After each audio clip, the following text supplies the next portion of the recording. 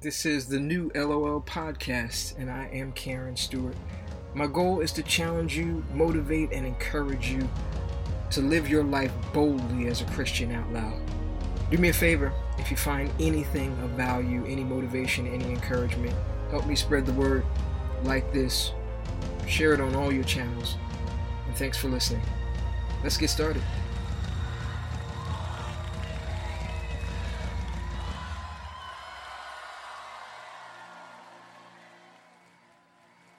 Have you ever noticed how uncomfortable and unsettling it can be just to sit in quietness without some kind of distraction or noise around us?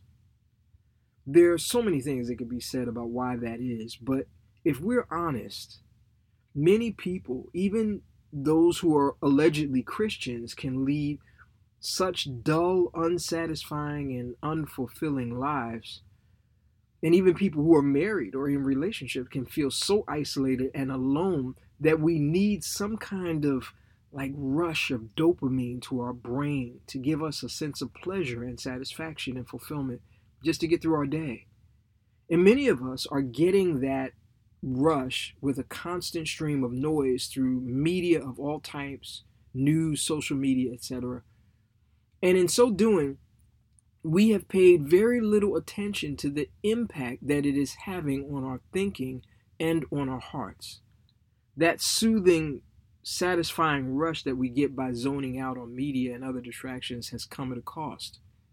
And I'm not saying that it's wrong to consume media or watch news or anything like that, but what I am saying, it is extremely important to take the time to evaluate our thoughts and ideas and our positions about what is going on in the world around us and measure them against the plumb line that is the Word and the heart of God.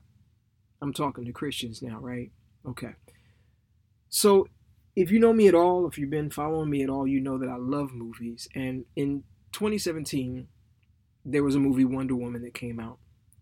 Everybody was just raving about it, and I was so sure that it could not be as good as everybody thought it was. But anyway, I went to see anyway, just to see what the deal was. And honestly, it was an okay movie. But at the end of the movie, there was a scene that gave me the most clear picture of how the enemy works and traffics in our lives.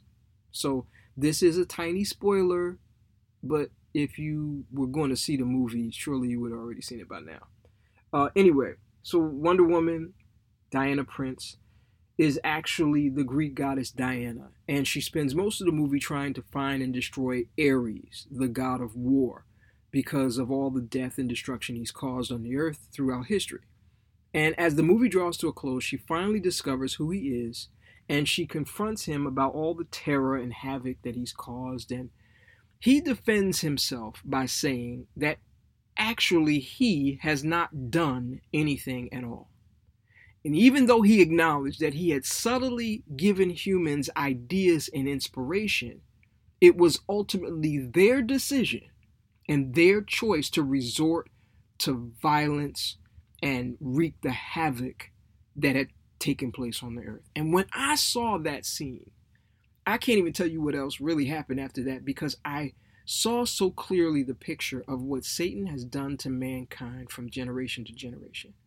So what does that even look like? Remember at the beginning, we're talking about this constant stream of information and how we use it to fulfill our boredom. And it is that constant flow of information, no matter what the source, that has subtly shaped our thoughts and ideas and led us to attitudes, behaviors, and even ideologies, some of which are completely anti-Christ. I know that I am not the only one who has seen lifelong friends, even family members, break in relationship because of differences about politics or social issues, which is so crazy because it's almost like watching a movie, except for it's like real life with real people's lives. And all of that is happening more and more, largely because of what we are feeding on all day, every day, day in and day out. If you've been a Christian for any length of time, you have heard or read the scripture in Ephesians chapter 6, verse 12. For our struggle, or King James says, we wrestle not against flesh and blood, but against principalities and powers, the rulers of the darkness of this world, spiritual wickedness in high places.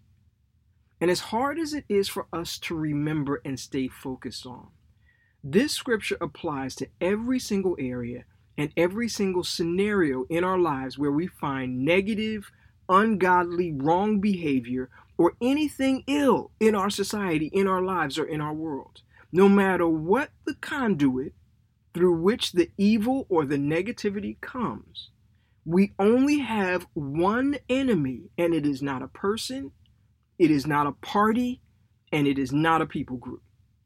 There is one enemy of our souls whose only desire is to exalt himself against the knowledge of God and bring chaos, war, division, death, and destruction by any means necessary. I don't care what we read, what we hear, or what we even think. There is only one author making the suggestion behind all of it.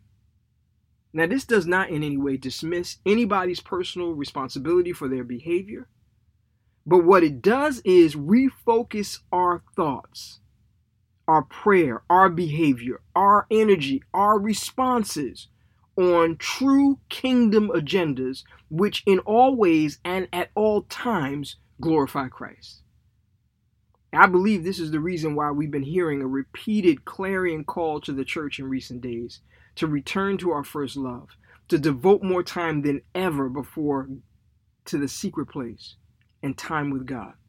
Because that's the answer to the distraction that we're dealing with and the resulting unrest that we're facing, because it is the only way, once we disconnect a little bit and come away with Jesus, it's the only way that we can begin to recognize the dissonant chords that are contrary to his heart in the messages that we are hearing that have been carefully crafted and really do not ring true at all with the heart of God and his kingdom.